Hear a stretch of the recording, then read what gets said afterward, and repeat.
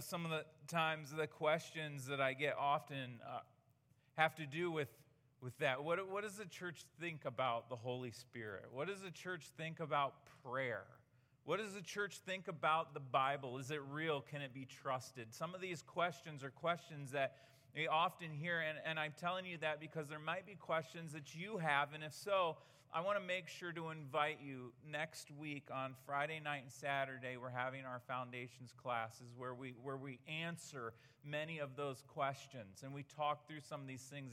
Even if you're looking at what it looks like to be a member here at the chapel, this class is a next step for you. I want to encourage you to be a part of it next week. It's just Friday night and Saturday morning. You can text the word foundations. You can go to the website, get signed up for that. Love to have you be a part of that with us next week at our Sandusky campus. All are invited, and it's always a great time being together. This morning, though, we are wrapping up our series, Undaunted. Next week, we kick off a brand new series where we're going to be looking at all 5 chapters of 1 John together. But today, we're buttoning things up. We wrap up Undaunted. And so as I've gotten the opportunity to wrap this up, I'm thinking about this word undaunted. And if it really means that we won't be intimidated by difficulty, if that's what undaunted means, I'm not sure it's a word that I would probably typically use to describe myself. I wonder if you're like me. In my younger years, I was much more undaunted, I think, than I am now. And maybe that's because as we get older, we carry some of the hurts with us, some of the disappointments with us that we felt when we were younger. And so as we carry those into our adult life, we begin to put up walls and we begin to put up barriers to help protect us from those things. Or maybe, as I've gotten older, I have a better ability to recognize my limitations. I know what I'm capable of, what I'm not capable of. Maybe I have the ability to maybe look down the road a little further and see potential dangers that I couldn't see when I was younger. Maybe that's called wisdom. Whatever it's caused me to wrestle with this. Am I undaunted? Particularly when I'm looking at my relationship with Jesus and following Him with my life. Am I undaunted? Because what if God asked me to do something that scares me? Or what if God asks me to do something I know I'm not capable of? What if God asks me to be someone that I'm not? What then? It scares me. And let's be honest, it's not unlike God to ask this of us. We see all throughout Scripture the history of God asking people like us to do incredible things. I mean, for instance, He asked Moses, a slave, to save or shepherd and a murderer to lead the nation of Israel. He asked David, the last-born shepherd boy, to be a great king. He asked Esther, a slave girl, to save her people from a massacre. Matthew, a tax collector, to be an apostle. Peter, a fisherman, to lead the early church and write part of the New Testament. He asked Mary, a peasant girl, to be the mother of the Savior of the world. I mean, this idea scares me a little, and I wonder if it scares you, because the bottom line for today, if you walk out of here with nothing, remember this morning, that God will ask the most unlikely people to do great things. He asks things of people who don't have what it takes to do things they could never do to show off who He is and what He's capable of doing. And God has accomplished and will continue to accomplish incredible things with the most unlikely people. And we're going to see this today as we take a closer look at the life of a young farmer named Gideon.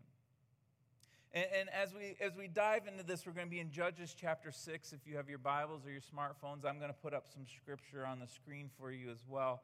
But let me sum up what's happening here before we jump in. We see a glimpse of the Israelites and of Gideon And they have disobeyed God. They've begun to worship idols, and they've begun to worship other gods other than the God. And as a result of this, there's some consequences to pay.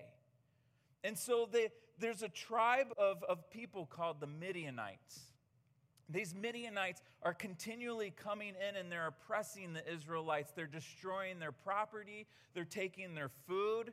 They're ravaging everything that the Israelites have. In fact, it's gotten to the point where the Israelites have no food. They're beginning to starve. They're literally dying because the Midianites are taking all of their food. And this is affecting Gideon personally because he's a farmer.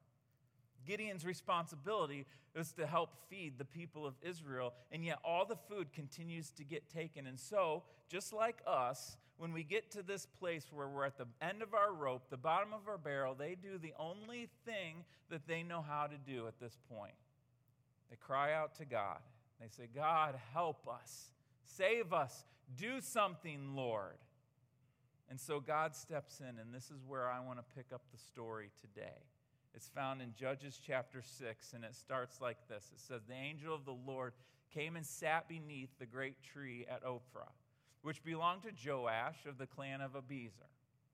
Gideon, son of Joash, was threshing wheat at the bottom of a winepress to hide the grain from the Midianites. Then the angel of the Lord appeared to him and said, Mighty hero, the Lord is with you. Now, I stop here for just a moment because there's a couple of things happening that I find interesting and almost humorous. I mean, here we see this scene, picture this, an angel of the Lord sitting beneath a tree, relaxing, watching Gideon as he's working.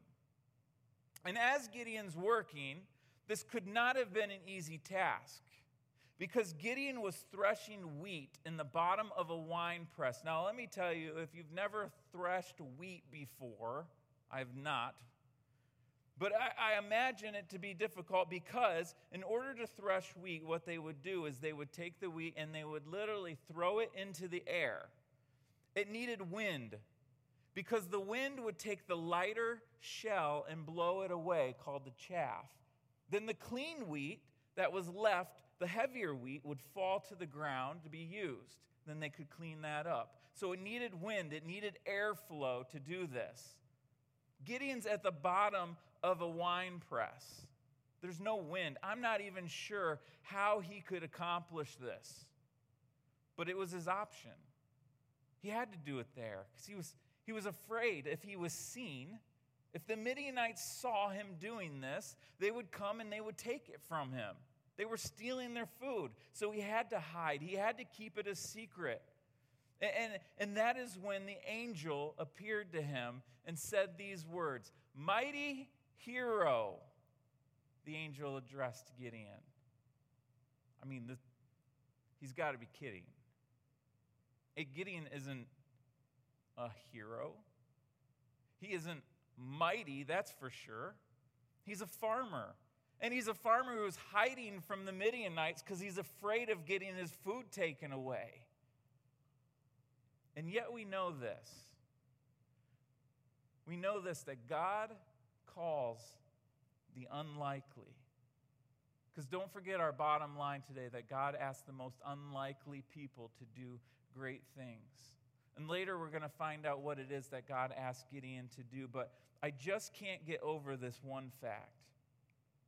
I can't get over the fact that God proclaims over this fearful farmer that he is a mighty hero. This is overwhelming to me. It's overwhelming because, listen, when God calls the unlikely, he doesn't call him what he is. He calls him what he will be. This is the character trait of God that should make us fly out of our seats, because God doesn't start with who we are or what we've done. God starts with what he intends to make us. This is such a critical distinction. He doesn't award us with courage for being undaunted. He awards us with courage to be undaunted. Listen, I'm going to try not to get emotional thinking through this with you, but when I look at Ephesians chapter 2, verse 10, it says, "For we are God's masterpiece. We are his beloved. We are his sons. We are his daughters." I have a perfect picture of this in my life because I have two daughters. And when I see these two daughters, I don't see them for their faults. I don't see their mistakes. I see them and I look at them and imagine what they are going to be someday. I see their hearts. I see their care. I see their intelligence and their passion. And even though they're just teenage girls now, I can't wait to see who they become someday. Strong, passionate women who love the Lord and are going to do great things for him. That's what God feels for us. And he proves this to us by his love. In fact, Romans chapter 5, verse 8 says, "But God showed his great love for us by sending Christ to die for us when? While we were still sinners." While we were still sinners, God said to you, "I love you, and you're mine." While Gideon was still just a farmer, God says to him, no, you are a mighty warrior. I'm dwelling on this thought a little longer because there's something important that happens when God calls the unlikely that we have to be aware of. When God calls the unlikely, this is the perfect time that our enemy likes to speak up. Satan loves for his voice to be heard in these moments too.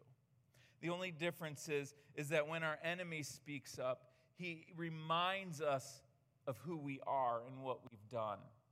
It's our enemy that says things like, "You're a nobody. You're a screw up. You look at all the things you've done and you've failed at. You've been a disappointment. You haven't accomplished anything. Do you honestly think that God is going to use you to do anything great?" That is the voice of our enemy because, listen, Satan reminds us of who we are and what we have done. God reminds us of who we will be and what we will do. And this is an important distinction for us to know as we learn to listen, to decipher the voice of the Lord. It's a lot different than the voice of our enemy. But I want to move on this morning because when God calls the unlikely, he does something else. God also gives assurance to the unlikely. Listen to how the story goes next. It says, "The Lord turned to him and said, 'Go with strength you have. Rescue Israel from the Midianites. I am sending you.' 'But Lord,' Gideon replied, 'how can I rescue Israel? My clan is the weakest in the whole tribe of Manasseh, and I am the least of my entire family.'" You hear the voice of the enemy in Gideon. "I'm weak. I am the least. How can I accomplish this?" But then God's voice shows back up and says, No. Gideon, I will be with you, and you will destroy the Midianites as if you were fighting against one man. This assurance that God gives Gideon, he says, "I will be with you." I wonder, is that enough? Is the assurance that God is with you, is that enough? Is it enough to give you the assurance you need to move forward in whatever task you've been given?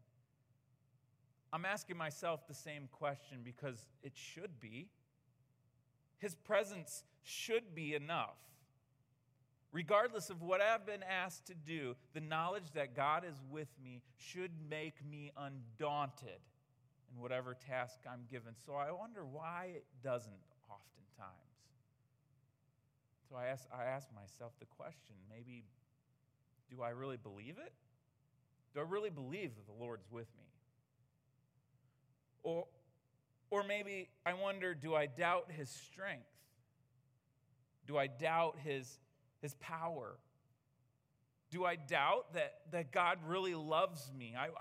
In fact, I wonder if it's why in the book of Mark, this father who asked Jesus to heal his demon-possessed son shouts out to Jesus, I do believe, but help me overcome my unbelief.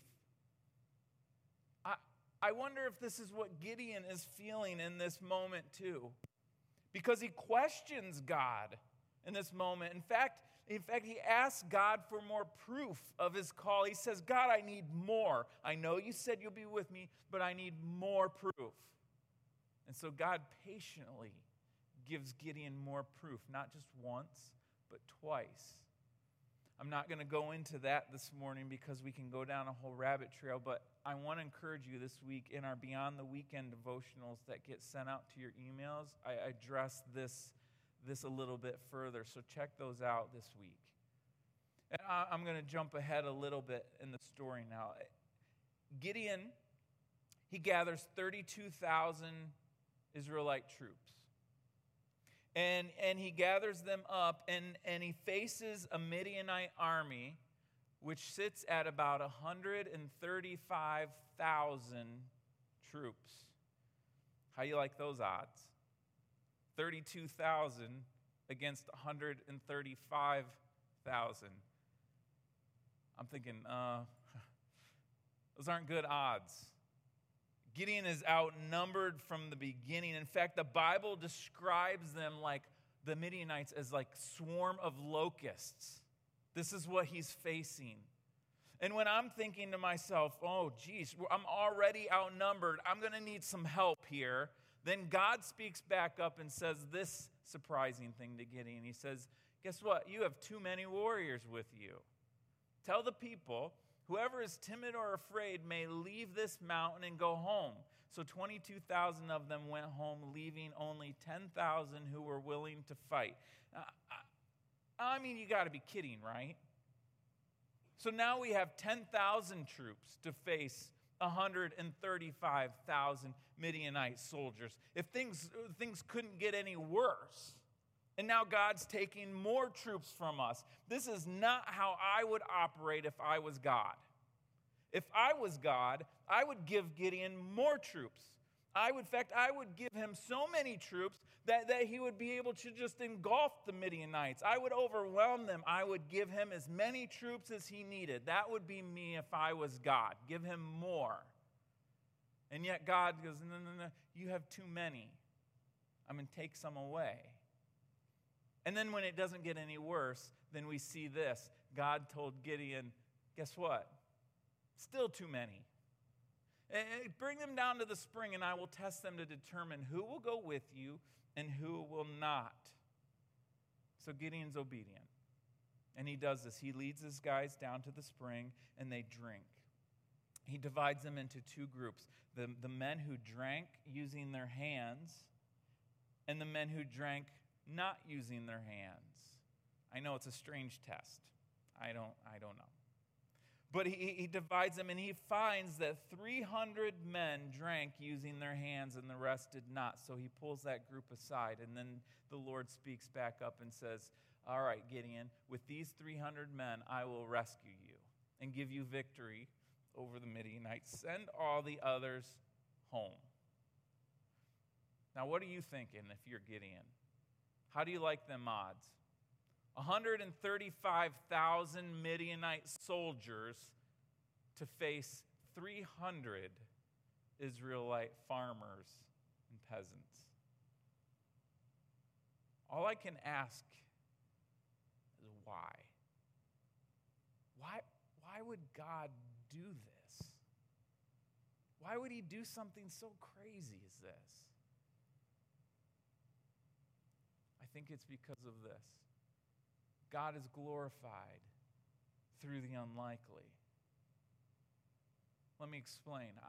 I have a sinful nature. You have a sinful nature. That nature is prideful. And that prideful nature, I want glory. I want recognition. I want people to say, wow, look at what he did. I want to be able to say, look at what I've done. Check me out through my power, through my wisdom, through my strength. Look at what I have accomplished. Give me the glory. That's what I want. And God knows this. So he tells Gideon right from the beginning, he stops him and he says, no, you have too many warriors, because if I let all of you fight the Midianites, if I give themselves what you need, then the Israelites will boast to me that they've saved themselves from their own strength. God knows this about us, but he will receive glory through the unlikely. There can be no other way. It's not unlike God to ask the most unlikely people to do extraordinary things, because when he does this, when we are put in those situations, we can never ever say, look at what I have done. We can only say, no. Look at my God. Look at what he has done. Look at what he has accomplished. All glory to him. All praise to him for what he has done. This should always and only be our response. And it was Gideon's. Now, I'm not going to spoil the ending for you because I want you to read it. But I bet you can imagine the Israelites were victorious. In fact, not a single one lost their life. In fact, it says not a single one even had to draw their sword to defeat them. It was just as God said. And in this moment, there's two different responses that take place here. Listen to the Israelites' response. They said to Gideon, be our ruler. They want Gideon to have the glory. You and your son and your grandson, you be our rulers, for you have rescued us from Midian. Wow, Gideon. But listen to Gideon's response. He knows who gets the glory, and he says, no, I will not rule over you, nor will my son. The Lord will rule over you. Gideon never lost sight of the importance for both a nation and an individual to put God first and always give him glory for all that takes place. Gideon understood this, and it is something we need to understand in our lives. When you experience something good in your life, a job promotion, a nice house, your family's doing well, you've had an accomplishment, you've been successful, whatever that may be in your life, never ever say, look at what I have done here. It was through my hard work. It was through my perseverance. It was through all that I did to accomplish this. No, that'll be the wrong path to take. Always and only in those moments say, nope, God, look at what you have done. May you be glorified through this. Praise be to you for what you have accomplished in my life. God calls the unlikely, not for who they are, but for who they will be. And then he gives assurance to the unlikely that his presence will be with them, that I will be with you. And he does this so that he can receive glory. That is how it should always be. As we close this series, Undaunted, I think back over the last 3 weeks, and it makes me wonder these questions. It makes me wonder, in what ways will you be undaunted, just as Zacchaeus was undaunted in his pursuit of Jesus? It makes me wonder, in what ways will you be undaunted in your serving, like Dorcas was? In what ways will you be undaunted in your leadership, like Deborah? And today I wonder, in what ways will you be undaunted by trusting the Lord and stepping out of fear into faith, just as that weak farmer? No, just as the mighty hero Gideon did. Because remember, God asked the most unlikely people to do great things. And I wonder, is this you?